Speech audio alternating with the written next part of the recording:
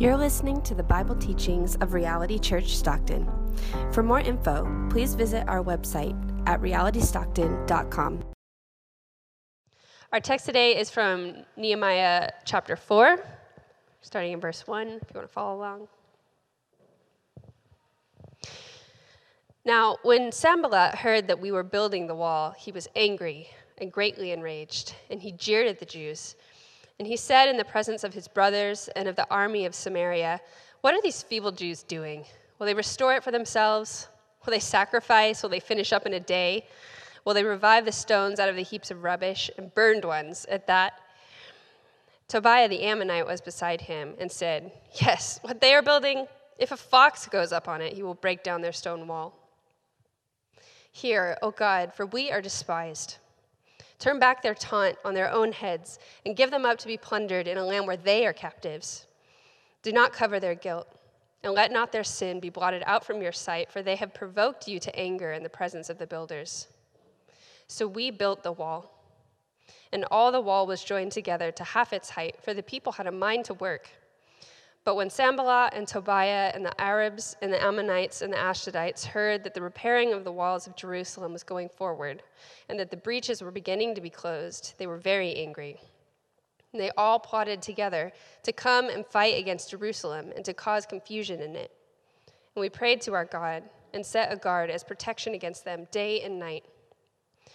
In Judah it was said, "The strength of those who bear the burdens is failing. There is too much rubble. By ourselves we will not be able to rebuild the wall." And our enemies said, "They will not know or see till we come among them and kill them and stop the work."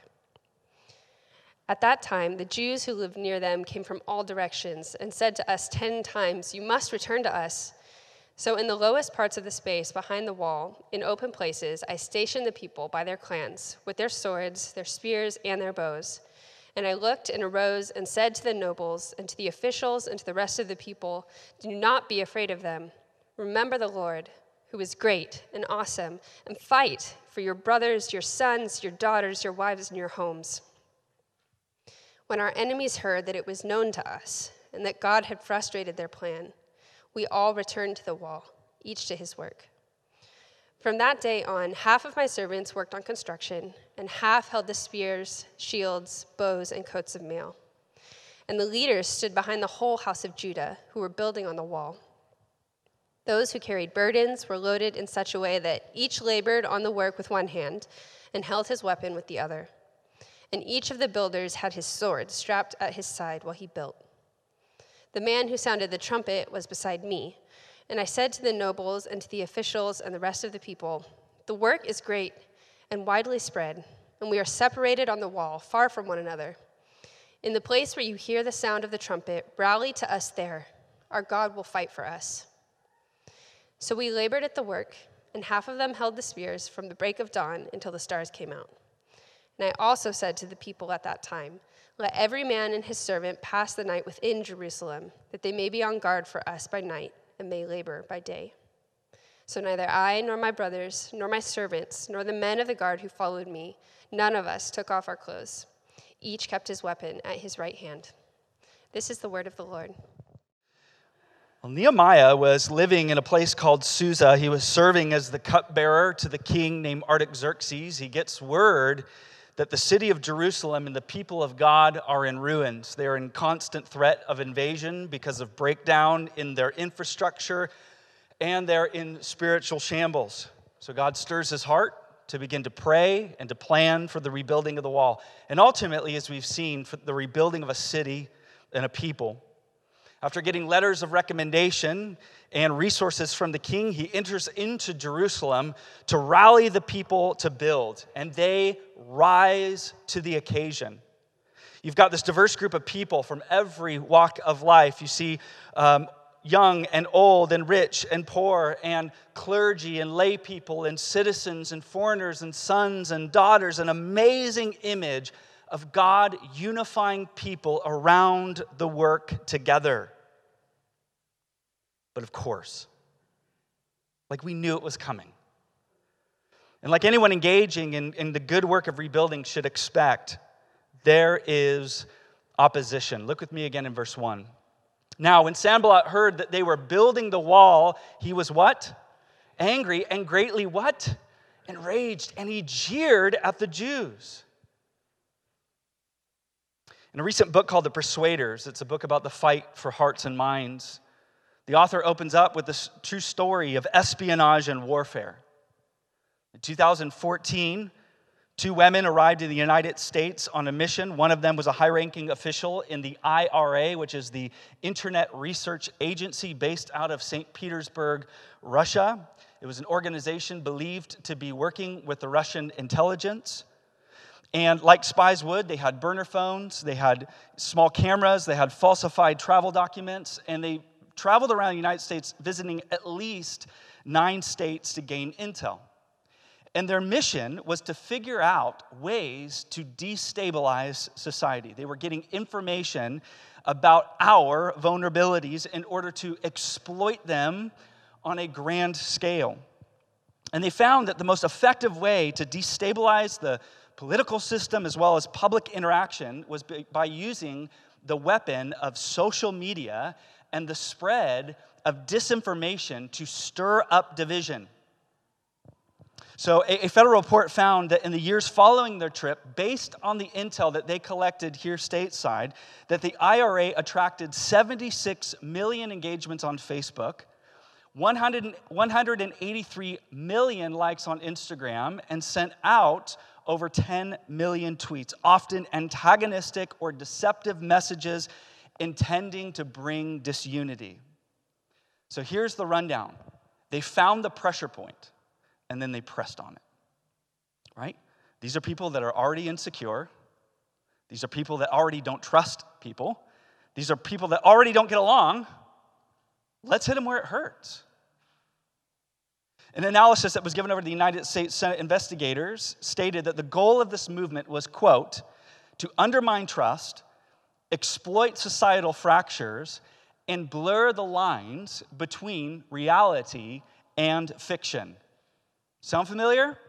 Discourage, divide, deceive. It's clever. It is wildly effective. But it is not new. It's actually the oldest trick in the book, quite literally. If we look back to the beginning of the Bible, in the book of Genesis, we read that God placed Adam and Eve in the garden with a good mission to cultivate and subdue, to Edenize the world, called together to do beautiful work with God, to build something beautiful together. But when humanity's enemy, the serpent, appears on the scene, and he cannot stand to see God's people flourish, he uses similar tactics: undermine trust, exploit societal fractures, blur the lines between reality and fiction. Genesis 3, verse 2, did God actually say, "You shall not eat of any tree in the garden"? He's pulling Eve aside. He's isolating her. He's getting her to question God. He's getting her to question her understanding of what God has actually said. And he is creating a scenario, as we read on in Genesis 3, that will set people up to then blame each other and turn on each other. So how does the snake bite? It's a word that we find in Nehemiah 4. It's through confusion. How does the snake bite? Confusion. No, you misunderstood him. No, you won't die if you eat of it. He's afraid that you're going to become like him. He's, if you ask me, I think he's holding out on you. What is this silly arrangement that you guys have with God here, Eve? What are you doing? Back in Nehemiah 4, when Sanballat and Tobiah seek to oppose the work of God, they begin with a similar line of questioning, verses 2 and 3. And he said in the presence of his brothers and the army of Samaria, "What are these feeble Jews doing? Will they restore it for themselves?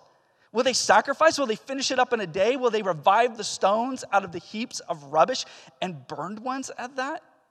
Tobiah the Ammonite was beside him, and he said, "Yes, what they are building, if a fox goes up on it, he will break down their stone wall."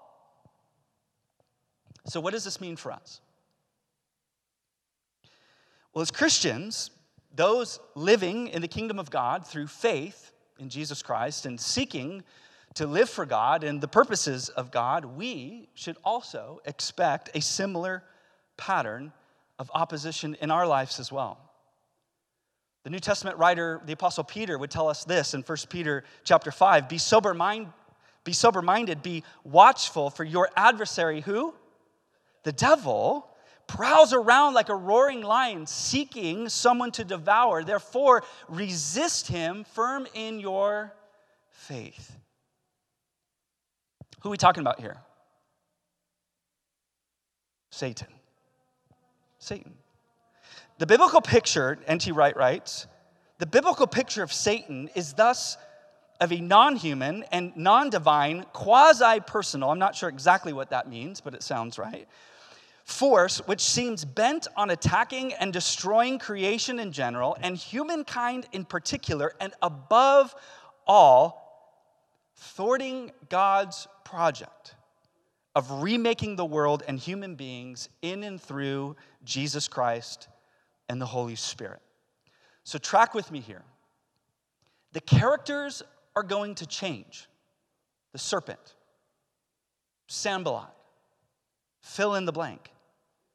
But what we know biblically is that the work of Satan is somehow always behind opposition to the work of God, him remaking his people. And so just as we saw the hidden hand of God at work in chapter 2, here in chapter 4, we now see the fingerprints of Satan, clues and characteristics that are consistent with how the Bible describes Satan elsewhere, and really ways that we can expect his attack in our lives today as well. So here's how we're going to begin. What are the tactics of the enemy that we see here in Nehemiah and that we should expect in our lives as well? The first is this: discouragement.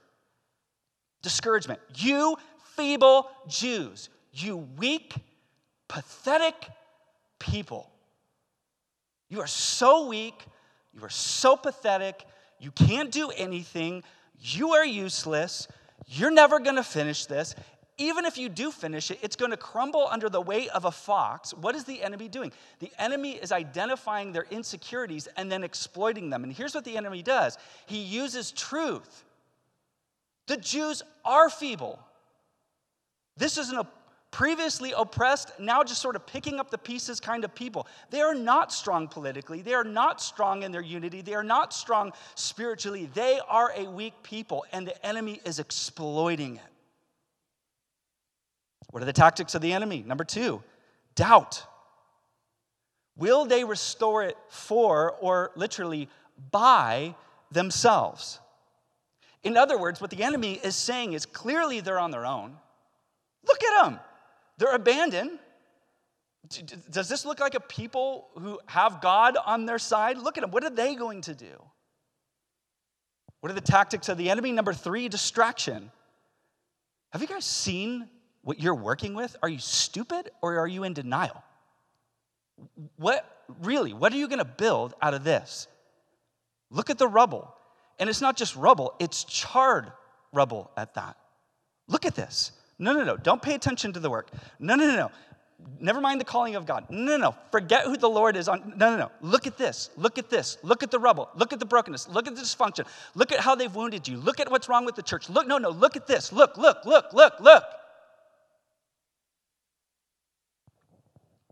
are the tactics of the enemy? Number 4, deception. Later in verses 7 through 8, we read this: but when Sanballat and Tobiah and the Arabs and the Ammonites and the Ashdodites heard that the repairing of the walls of Jerusalem was going forward and that the breaches were beginning to be closed, they were very angry. And they all plotted together to come and fight against Jerusalem and to cause what? Confusion in it. To confuse. What are they seeking to do? Blur the lines. All you Robin Thicke fans are getting excited right now. Blur the lines between reality and fiction. In fact, back in chapter 2, we read that as Nehemiah rolls into town and the people arise for the building of this project, they begin to accuse the people of rebelling against the king. They're saying, you're breaking the law. What you're doing is wrong. That's what the enemy does. He tries to get the people of God confused about what is right and wrong. Maybe we are doing something wrong here. I know what we've been called to, but I didn't expect this sort of opposition. Maybe what we are doing here is not the right thing. Maybe we are wasting our time. Maybe we do need to give up here. What are the tactics of the enemy? Number 5, division. The enemies of Israel are most enraged. They are most upset, and they turn up the heat on their opposition when they find out that the project is moving forward, and specifically that the breaches or the holes in the wall are being closed. They cannot stand to hear that the people are coming together when the fractures between the groups are closing up. And so they conspire to find those weak points to then wedge their way in. And what's sad about this here, I think what's most sad about this whole story is that in part, Sanballat and Tobiah succeed. Verse 10. In Judah, it was said, the strength of those who are bearing the burdens is failing. There is too much rubble. By ourselves, we will not be able to rebuild the wall. Maybe they're right, guys. Maybe this is too broken. Maybe we should just give up. Some of the people of God believed what the enemy was saying. And what's worse, really, is that they began to then urge others to give up and walk away as well. Look with me in verse 12. At that time, the Jews who lived near them came from all directions. They come out of the woodworkings here and said to us 10 times, you must return to us. It's over, guys. It was a good run. We gave it a good shot, but we're done. Give up. Walk away. Come home. Come home. Come home. No, come home. Give up. See, it is one thing, and actually it's something that we should expect, to be cornered by the enemy. To be cornered and surrounded by the enemy saying, give up, give up, give up. That should not shock us. That should not surprise us. That should not discourage us. But it is devastating when it's your own brothers and sisters saying it to you. When it's the people of God now surrounding you and saying, it's done. In a famous military handbook called The Art of War, Sun Tzu says this: supreme excellence consists of breaking the enemy's resistance without fighting. In other words, defeat your opponent before the battle even begins. Sanballat and Tobiah, if you're paying attention here, are all bark and no bite. No bite. They have not even lifted a finger against Jerusalem. We hear about the people of Jerusalem taking up arms. We don't hear about any swords in their hands. No swords, no fighting, no battle, no bloodshed, no violence, all words. They just broke their spirits down and wore them down. And then got the people to begin to dismantle their own efforts from the inside out. That is all the enemy has to do to get God's people to stop the good work of rebuilding, to get us to turn on each other and to give up on each other. I'm going to repeat that. All the enemy has to do to stop progress among God's people in the kingdom of God is to get us to just give up on each other. No violence, no fighting, no bloodshed, just deuces, I'm out.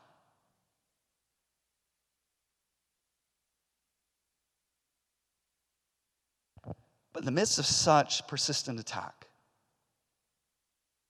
we do see a number of people responding in extraordinary faith and courage and unity. And so secondly, how did God's people respond? How do God's people respond to such intense attack? First, they prayed.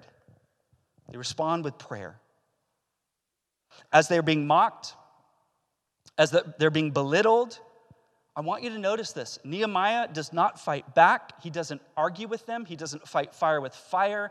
He does not try to clear his name. He does not try to vindicate himself.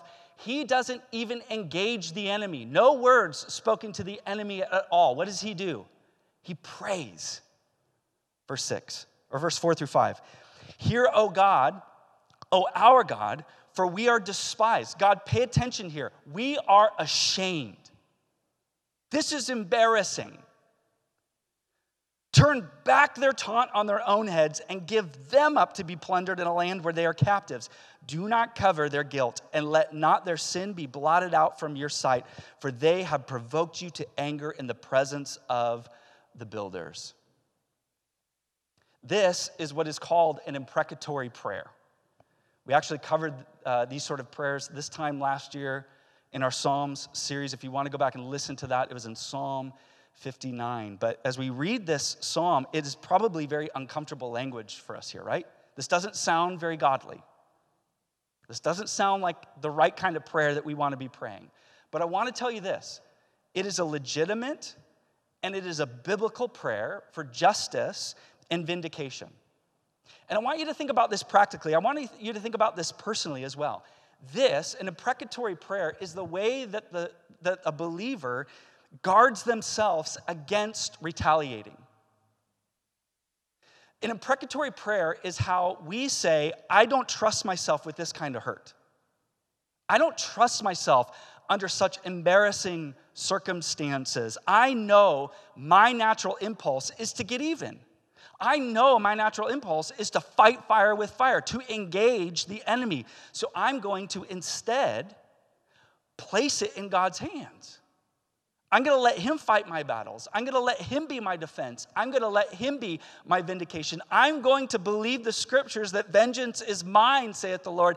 I will repay. You guys still with me? Personally, I just want to put this out here. I have not faced the same level of attack that Nehemiah and the people of God have faced. So I'm not trying to put myself on the same level here. But I can tell you this. Over the years, I have taken some heat on holding the line on issues regarding God and the purity of the reputation of Christ among his church. Taken some heat. And I actually have the gift of forgetfulness, so I don't ruminate on it too much.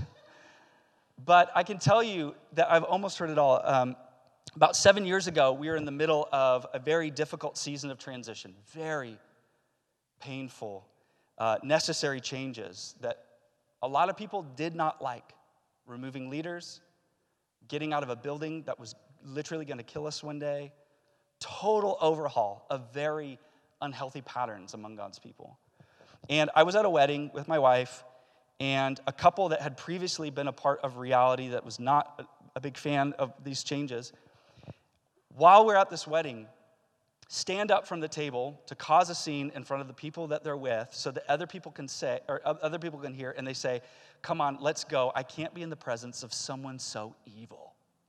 Talking about me. And when I heard about this, I'm not going to tell you what I thought. That's between me and the Lord. But I can tell you all the natural impulses were like ready to rear their head. But I realized, what are my options in this moment? Literally, what are my options? Because I'm not just here representing me. I'm here taking heat for the church. Like, what is the option? And I can tell you that I have, in these situations, failed many a times. But in this situation, I was just like, I have no other option but to trust God. I'm going to have to bear the reproach, and I'm going to have to leave it to God to sort it out. And here's the point. Our response to being offended, and I know this lands with every single one of us here because we've all been offended. Our response to being offended reveals whether or not we believe that God is truly our vindication. How we respond in those moments reveals what we actually believe to be true about God as our defense. And I had to trust that God would sort it out. Secondly, we see that they are pressing on. What was their response to the discouragement and these threats? They kept building. There's a beautiful little statement here in verse 6. So we built the wall. We just kept going. There's a beautiful pattern that repeats. I believe it's 3 times in Nehemiah 4. The enemy opposes, the people trust God and pray, and then the work continues. And again, and again, and again. They return to the work. Even in this amazing scene where some of them had to take up arms to protect their family. They've got a sword in one hand and a trowel in the other. Why? We're not going to let the work stop. Even if I have to take up the sword, we're going to keep working because the enemy is not worth stopping this good work. This is how we fight. This is how we prevail, by sticking with it. And I want to encourage you with this. We do not have to outwit the enemy. We don't have to outfight the enemy. We just simply have to outlast the enemy. We prevail through perseverance. The enemy is persistent. We see that here. But God will provide his people with staying power. God will make his people stubborn and loyal to his mission. I love a story from church history. In the 2nd century, there was a governor of a place called Bithynia Pontus by the name of, and all you Russian River Brewery fans, calm down here, Pliny the Younger. Okay, and so that's good. Not a lot of drinkers in the church. Just kidding. So he was very concerned. When I do that, I get so off track. Okay, bring it back in here. Pliny the Younger was so concerned about the influence that Christianity was going to have in the Roman Empire, the way that it would potentially undermine their power structures and dynamics. And so he enacted this legal action that essentially allowed him to become judge, jury, and executioner. He could call people to himself, question them, and then dole out whatever kind of punishment he saw fit in those circumstances. And so he would call Christians before him, and under the threat of death, he would ask them if they were disciples of the way of Jesus. And this is what he wrote to the emperor to explain what he was doing in his province. He said, I interrogated them as to whether they were Christians. And those who confessed, I interrogated a second and a third time, threatening them with punishment. And those who persisted, I ordered executed. For I had no doubt that whatever the nature of their creed, I don't even really care what they believe. Whatever the nature of their creed, stubbornness and inflexible obstinacy surely deserve to be punished. So what is the crime in Rome? What is worthy of capital punishment?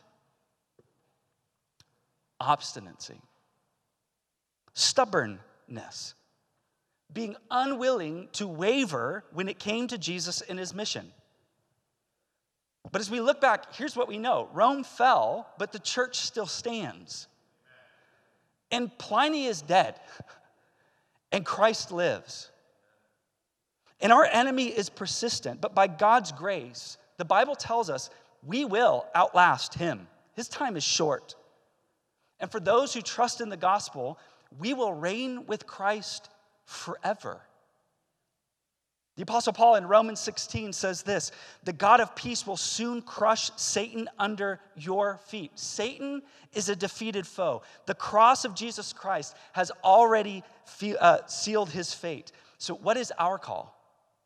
We're not defeating Satan. Jesus already did that. What's our call? To patiently resist him and to press on until that day. Thirdly, we see them prioritizing. What was their response to distraction from the enemy? Trying to pull them away, trying to get them focused on all that was wrong and all that could go wrong and all of the failure. They prioritized the work of God that he had called them to. Look with me in the second half of verse 6. And all the wall was joined together to half its height, for the people had a mind to work. Anyone have the NIV out there? Guys, this is my last warning. I'll start calling on people. Anyone have NIV? What's it say? Instead of mind to work. Worked with all their heart. The battle is a battle over your priorities. The battlefield is your mind and your heart. Jerusalem is a prop. The battle is in the mind and the heart of God's people. And the enemy does not care if you believe intellectually that Jesus is risen from the dead. The enemy does not care if God is an important part of your life. The enemy does not care if you give a little bit of your time and a little bit of your money and a few weekends out of your month to your Christianity. What threatens the enemy and turns up the heat on his attack against God's people is single-minded focus on living for God. It's when God's people offer their whole mind, whole heart, whole strength, whole soul to the kingdom of God. When Jesus and his mission to build his church remain first and foremost in our lives. When we refuse to allow anything else to prioritize our life or our family or our money or our time. In other words, when we together take serious Jesus' call to seek first his kingdom and his righteousness. While the enemy is trying to get them off track, he's trying to get them distracted with the rubble. Look down, look at the brokenness, look at the rubble, look how charred it is, look at the dysfunction, look at all the things that could go wrong. They give their full attention to the mission of rebuilding. How do God's people respond? Fourth, they're pointing to the truth. They're pointing to the truth. We all know from the old Western movies that when you're challenged to a duel, you bring a revolver. You're in the boxing ring, you bring your gloves.